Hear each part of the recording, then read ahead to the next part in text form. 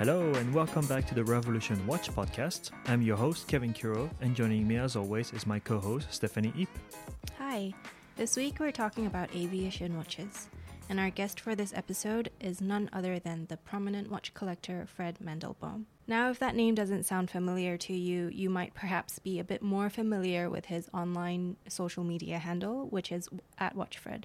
I think it's fair to say that once you start collecting watches, you start to really understand what you like and what you gravitate towards. And for Fred, from the start, he already had an affinity for chronographs. But once he starts getting into it a bit more after collecting a few more brands, he quickly developed a love for Breitling chronographs. And so what most people know about Breitling is its connection to aviation. But what fewer people might be aware of is that since the very beginning in 1884, Leon Breitling was already specialized in making chronographs and timers used for measurement in sports, science, and professional industries at his workshop in Saint-Imier in Switzerland. His son invented the first wrist chronograph with a separate push piece in 1915, and his grandson took it a step further by filing a patent for the world's first two-pusher chronograph in 1934. So ever since George Kern took over, Breitling has been on a mission to reconnect with its roots. And George, being the savvy marketer that he is, he knew the right people to reach out to, and he personally reached out to Fred to help get the history part right. We had the lovely opportunity to meet Fred at Baselworld earlier in March to talk about his expertise and also his role in bringing the successful re-edition of the Reference 806 Navitimer to life. Let's get into it.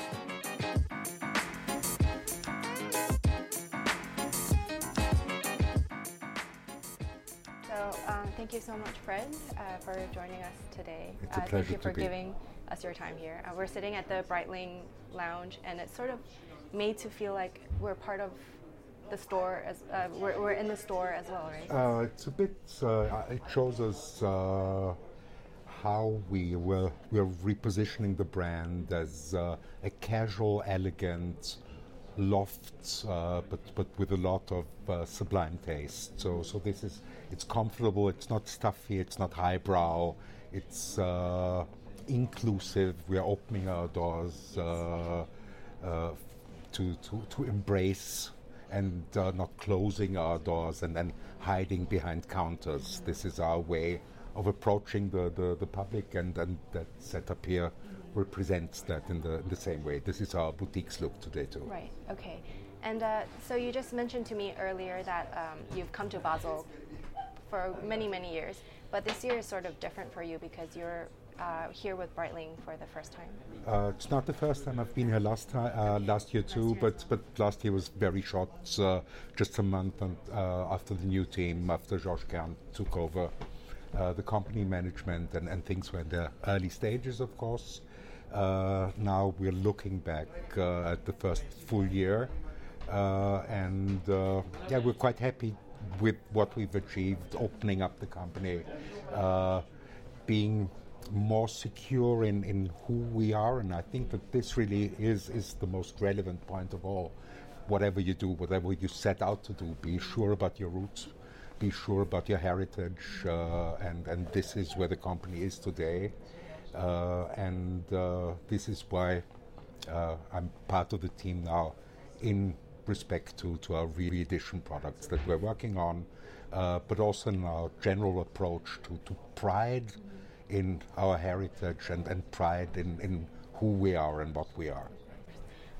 Many people know you as WatchFred on Instagram, and if you scroll through your feed, we don't know what your face looks like, but we know you're a Breitling expert. So, but could you tell us a little bit more about yourself and sort of how you got into watches? Oh, absolutely. I'm career-wise, have been working in the high-tech industries since it started to exist, actually the late 1970s. Always been a computer guy in management there, not in R&D. But all my business life was always integrated circuits, printed circuit boards, electronics. So very early, everyone around me was using quartz watches, and I said, I've enough electronics in my business life, I'll stay mechanical. So I've always worn mechanical watches, and quite early in my career looking at optimizing manufacturing, etc., I started to use chronographs as a business tool. I was standing on the production lines looking at the best ways to optimize processes, etc., using a chronograph. So naturally, actually, mechanical and chronograph, this is what I started to collect many, many years ago, and this is what my collection concentrates on. Right. And when you first started collecting, was it already Breitling, or did you collect other No, it brands? wasn't. That's one of the things. When I started collecting, I knew very little. So again, that's something I think important to understand. You don't wake up in the morning and decide from today onwards I'm a collector. Okay? So you grow to be one. You start to appreciate something. Then you start to learn about it, and then very slowly you know a little bit, and then you maybe start being a collector. But it's not. It really takes more than a decision to spend a little bit of money.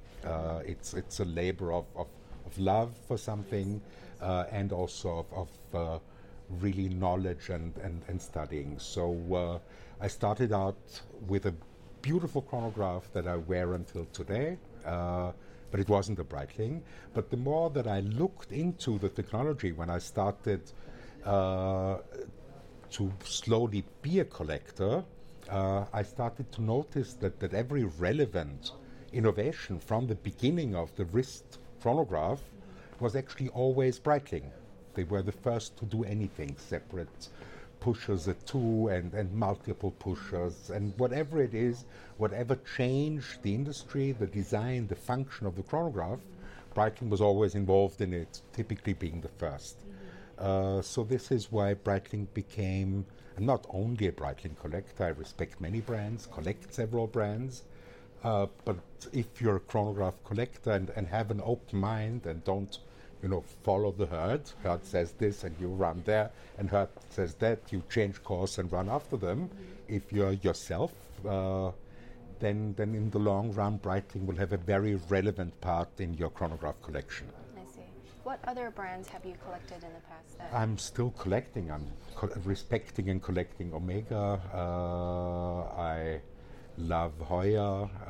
I'm collecting lesser-known brands that sadly don't exist anymore or have been. Angelus would be one of those examples.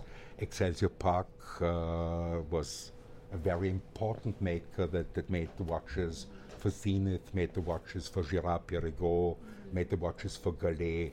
So these are some examples. As I said, many aren't so widely known today and are really collectors' watches because they have no current presence in the market.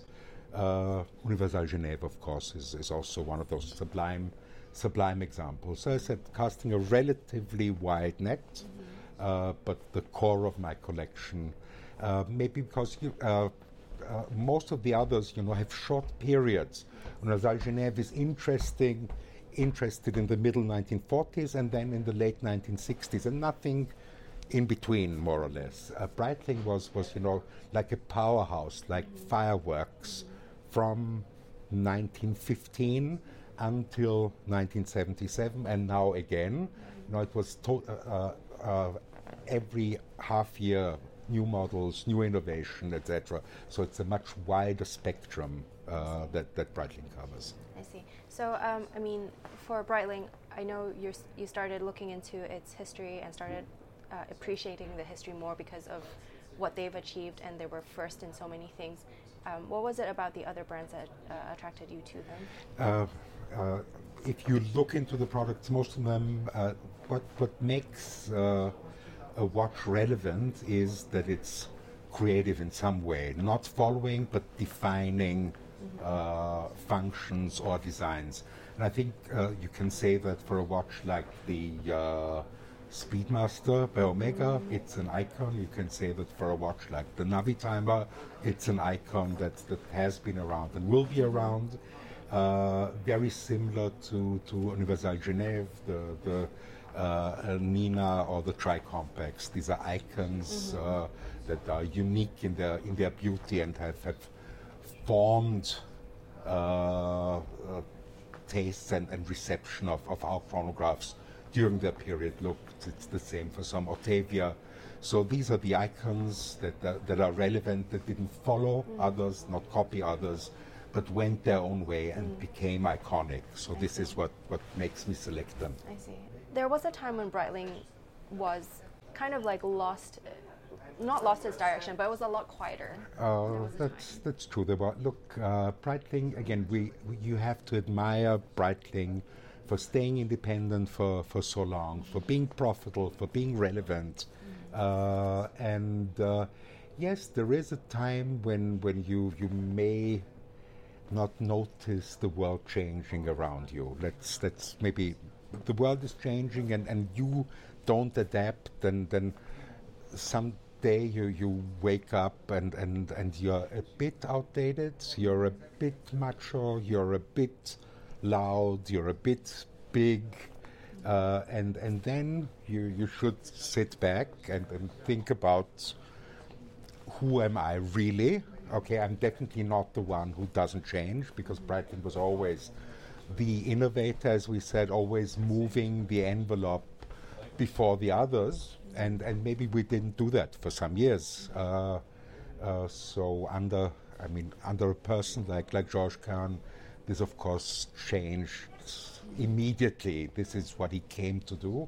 I think he found a heritage that in some ways surprised him, because Breitling was a bit quiet about their past, too quiet. Maybe people think they were too quiet. Georges definitely thinks they were too quiet. I definitely agree. So for the first year, we've gone into the archives, gone into the history, looked at watches, looked at stories, at wonderful stories actually, and now the year shows how secure we are in where we are today, and I think that really sums it up. Being successful in anything you do you have to know who you are, where you come from, what your culture is, what your heritage is, what your talents are, and go and look to the future and make those next steps, but make them in self-assurance about yourself. And this is, I think, where the company is today.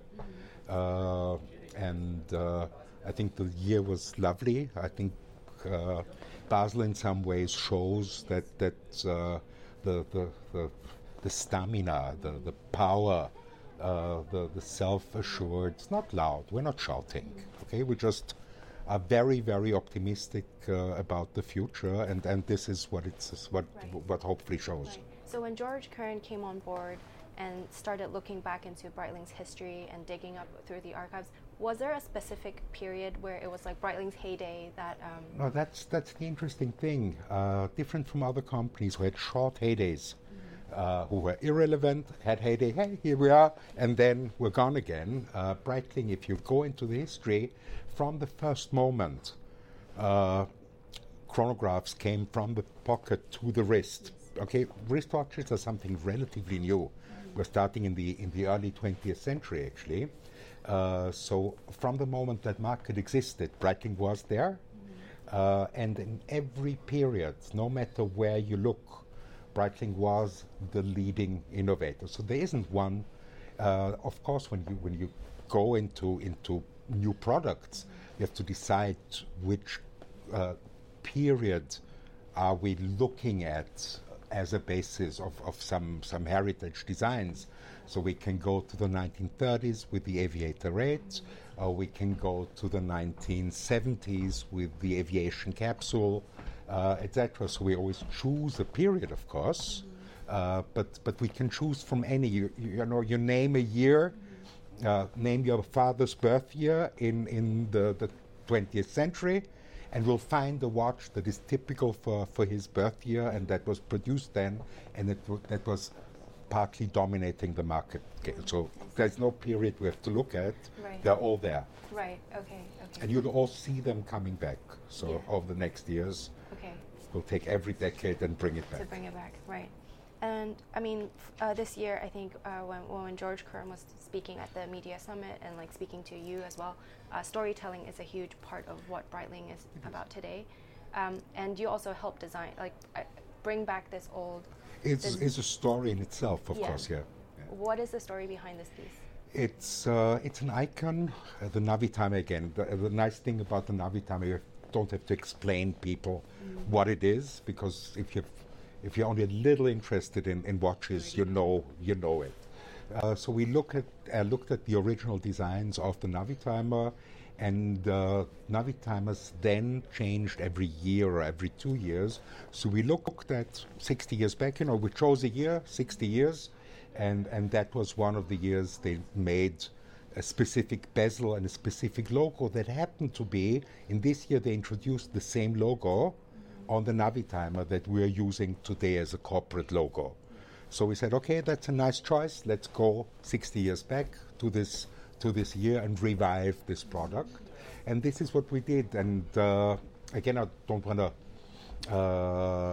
bore your listeners with technical details, but it's in some ways was impossible when we set our target, make a product that precisely in every aspect, up to the micrometer, looks like the original, but has a very modern caliber inside and is waterproof. So a totally modern watch that in its external appearance and the artisan workmanship used is really 60 years back and true in all aspects. So that was quite a job to do, but I think we succeeded nicely. It's always better if others say it than if you say it yourself. I would say the general reception was as positive as you. Yeah, it's, as I said, it's a beautiful piece, and it really, I mean, we're doing things that are stupid in days when everybody is using robots and 3D printers and whatever.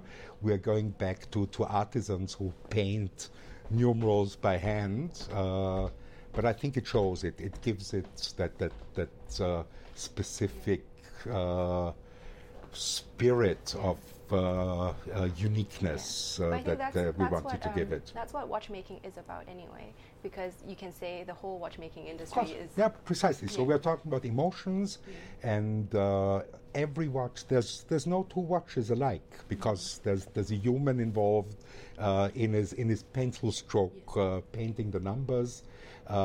It's artisan also in how we're working the case. It really goes back to manual perfection that was very typical for Breitling, but with the most modern movement you can have today. This is the movement in here has many innovations that will phase into other in-house calibers over the next year. So it's our latest, most modern movement, and still has the spirit of heritage and the past. So yeah, it has a heart. It smiles at you, and each of them has its own personal character, and I think that's what it's about. It's about, again, be sure who you are, show your character, be sure about your taste, don't be afraid, and that represents Breitling nicely, and that's the story of this watch. Yeah. Was there a lot of back and forth and huge challenges? huge. But now it's easy. Hindsight, look, there's things here that are actually, from a commercial standpoint, they're stupid.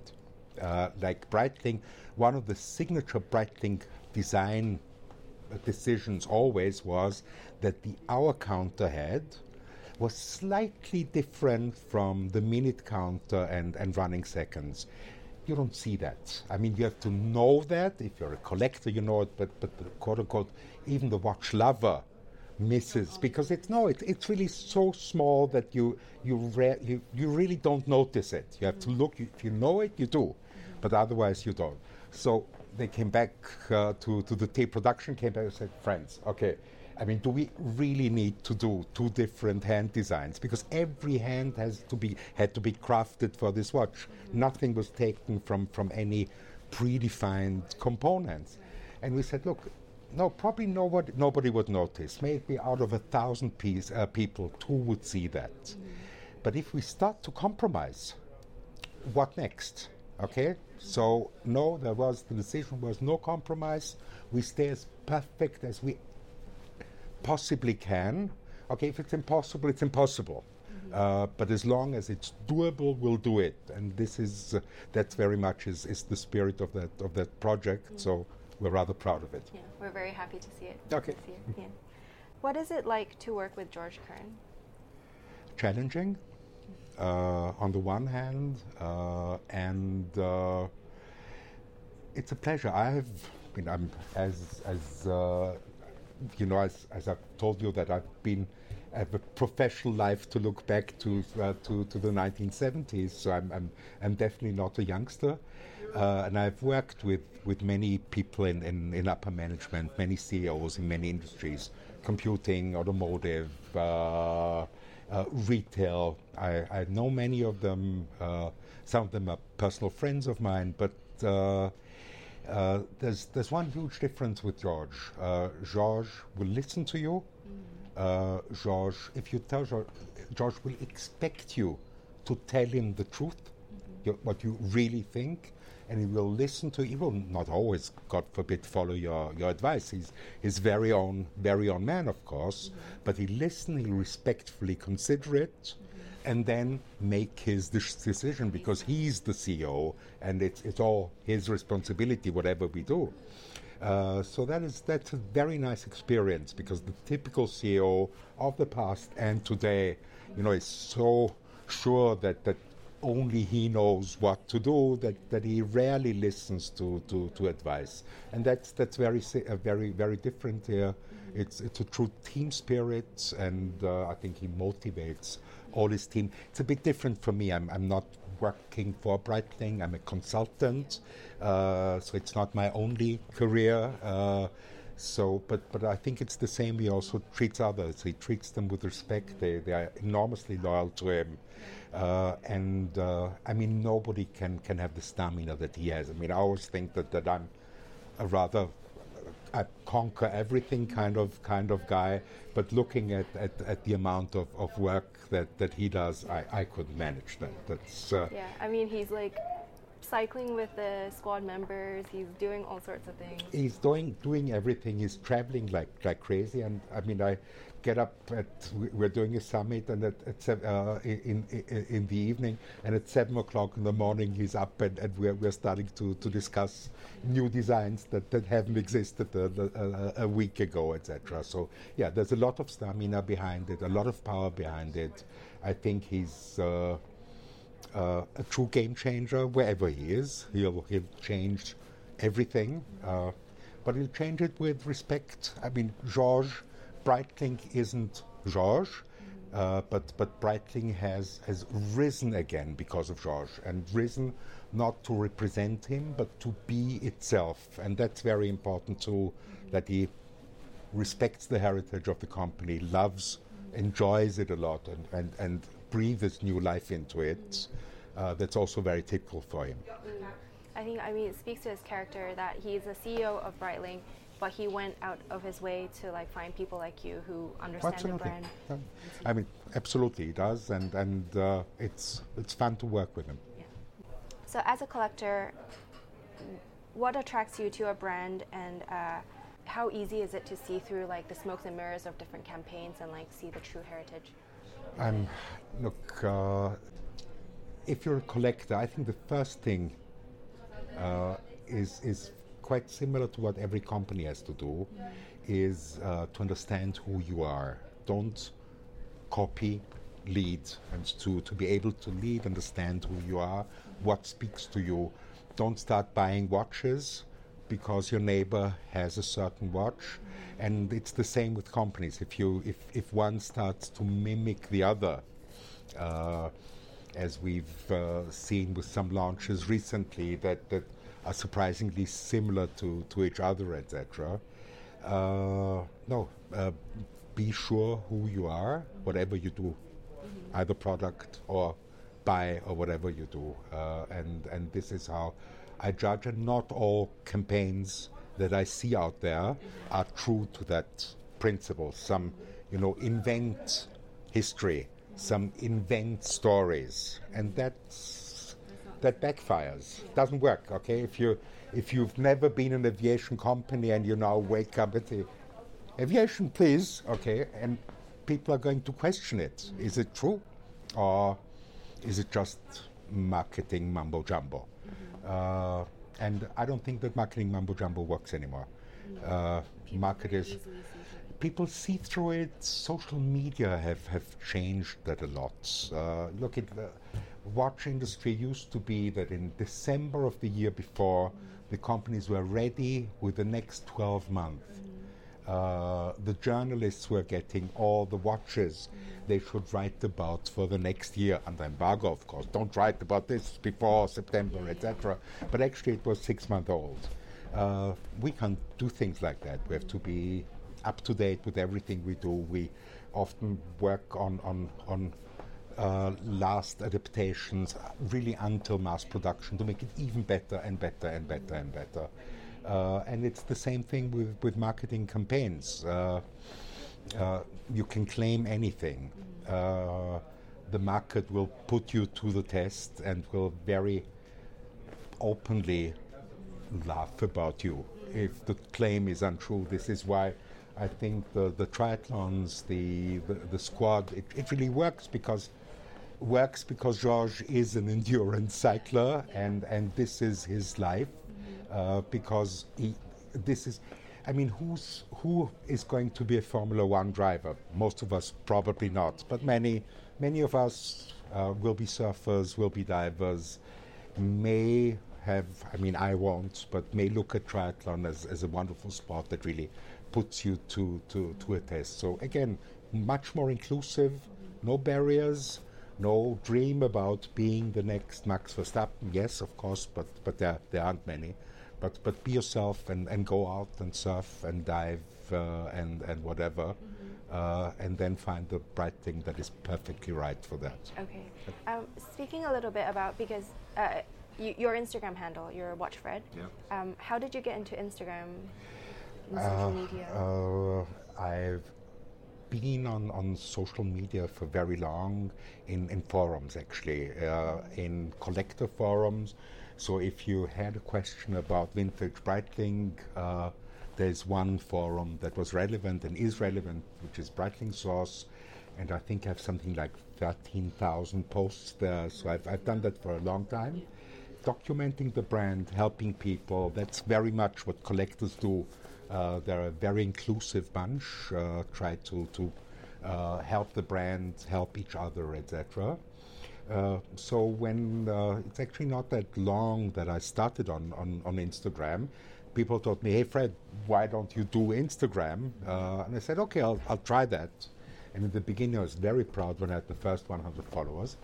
And what really makes my Instagram, I think, relatively high engagement, and that it shows my tastes.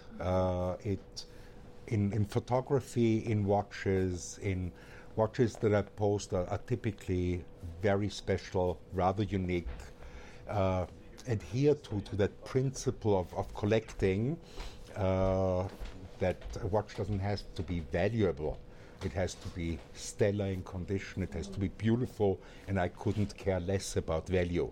So you'll have $800 and $80,000 watches on my feed, because this is how I collect. I don't collect the gold value, but I collect the emotional value, the beauty behind them. So this is probably what makes my feed relatively unique, and it's probably also why I know if people copy my photos, you'll have 30 people calling them out and say, "This is Fred," okay?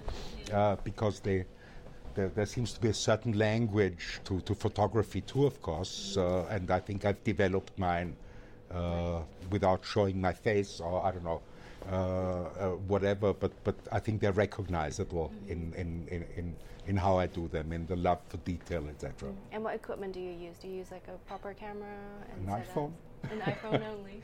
No, there's an iPhone, and actually there's, for the quality of, no, I have all those cameras, but the best camera is the one that you have with you.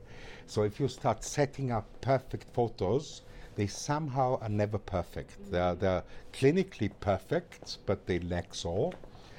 So there's, I choose my cars. That's absurd. Don't quote me. No, it's an idiotic story, and I'll admit to it.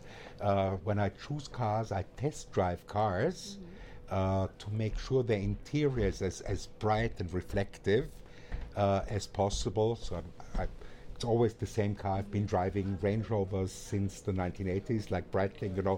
The one when you find the one. You find the one, and it's always the one that all the others copied, of course. It was the one that made the SUV, and all the others are mediocre copies, some more expensive, but actually mediocre copies.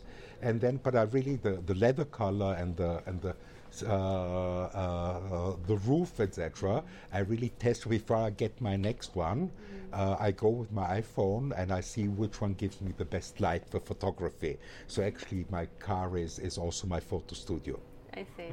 So that's one of the criteria for That's actually one of the criteria is how well does it, how well is the lights, how good is the light inside it. You've fully gone into the digital age. Oh, absolutely, yeah. But as I said, as I'm in the digital age since it existed, actually I've always been there, longer than most others probably. Yeah.